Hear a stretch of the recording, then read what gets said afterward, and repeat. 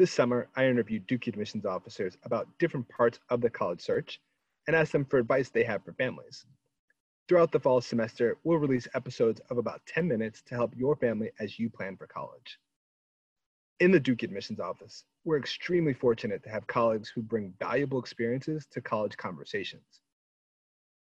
Their experiences come from their time as admissions officers, but also from teaching, school counseling, and parenting. The knowledge from those experiences and roles will be the focus of this podcast series.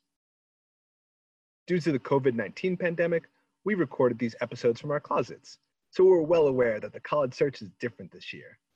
You'll hear advice about what conversations your family should have at home and what you can do from your own home to learn about colleges.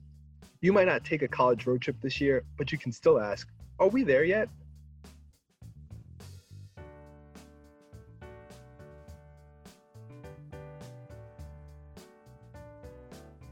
I'm your host, Christopher Briggs, he, him, his, Senior Assistant Director of Undergraduate Admissions. This is my 11th year as a college admissions officer and 5th year as a Duke admissions officer. On this week's episode of Are We There Yet?, we're giving parents tips about how to support their students through the college search process. Will you tell me a little bit about who you are, how you've gotten to Duke, and why we're asking you to talk about being a parent in the college search process? Sure. My name is Samuel Carpenter. From my background, I grew up in New Jersey. I went away to school to undergraduate in Middlebury, Vermont. But the current family situation is our oldest son, CJ, just graduated from Duke this past May. He was a history major, psych minor.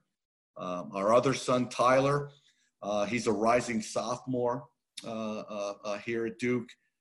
Hasn't decided on a major, but he's thinking sociology, he's thinking history, he's thinking anything along those lines. My path to Duke is because of Jolene, my wife. I spent over 20 years coaching men's lacrosse at the collegiate level. I was an assistant coach at Cornell. She was the volleyball coach. Next thing you know, we're going out to dinner. Then one day in '99, she comes home and says, I've just been named the head coach at Duke. I'm Stacy Rusak. I found my way to Duke through undergraduate admissions. I graduated from NC State in 1991 and returned home to work at Carnegie Mellon in the admission office for 4 years.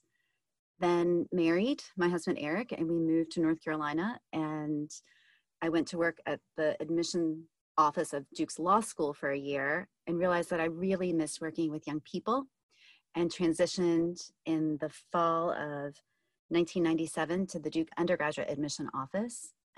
Sam became my colleague, a few years after that, and I've been there ever since.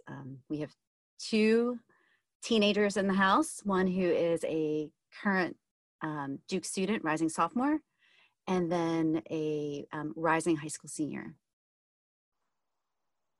What type of advice as an admissions officer did you find was really important for you and your family as you all were going through the search process? I found the advice of letting my sons embrace this process for themselves. Things were a little different. Both of them were recruited student athletes, so there was some interest from some institutions early on. And so I really wanted them to explore deeply the college selection process. There are tons of great schools out there.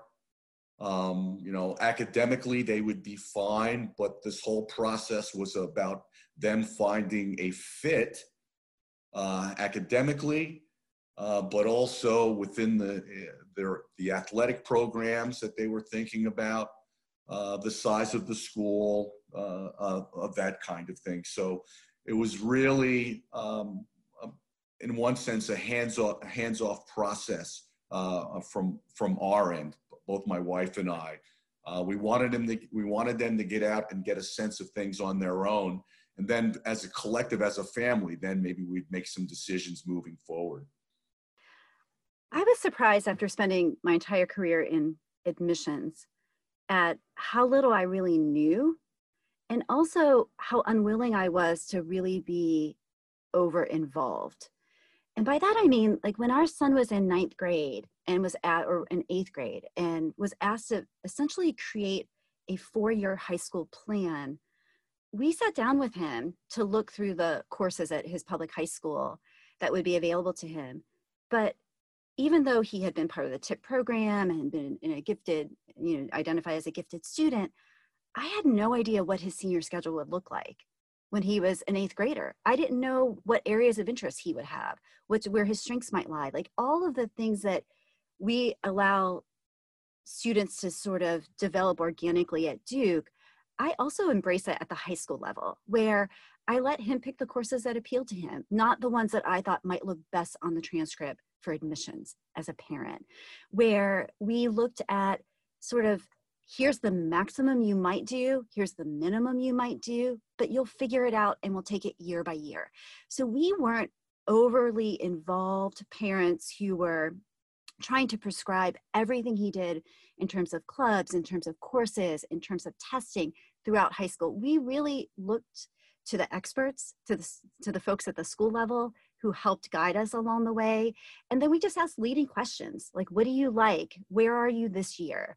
What matters to you? Because we really, he's our son at the end of the day, and we really wanted him to have this fully formed high school experience that he enjoyed and didn't look back on as something where he was trying to succeed and achieve things with this one end goal in mind, that being college admissions. We're just not those kind of parents. And I think that really served us well, and I think that served him well. When you think about what your college search was like in high school, what would you do different? And how did that factor into how you helped your student with their college search? My college search was a conversation between me and my dad. My mom had died before I was a teenager. And when we went on summer vacation, we drove through Southern public colleges. And we did informal tours as a family. And my dad had worked for a steel company his whole life in the late 80s. The steel industry was suffering and not really performing very well. And he really wanted me to go to school in the Sun Belt, not the Rust Belt. And so I only applied to 3 schools, looked at schools besides the public institution in my home state, schools in the Southeast. And I can't imagine my search being different. And I love the growth experience that going to school in a completely different part of the country afforded me as an individual. So, for my kids, I was super open for them to look at schools all across the country, because I know for me, it was really meaningful to get away. I remember this, and this, a senior in high school, and I think it was October. And we're sitting around the dinner table, and my mom goes, "So what colleges are you thinking about?" Oh, wow. Holy smoke. I really hadn't even thought about it, but things are so much different now.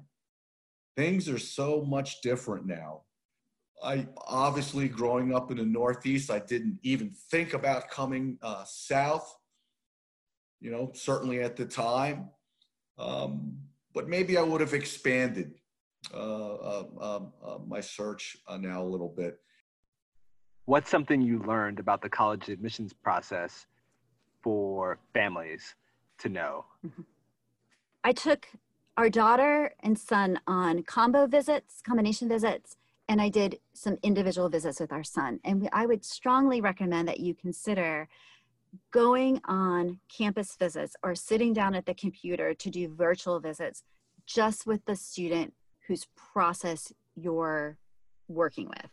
So when our daughter went with us to visit a school in the state of North Carolina. She was a rising freshman and our son was a rising junior. And she had a lot of questions, and it really just wasn't relevant.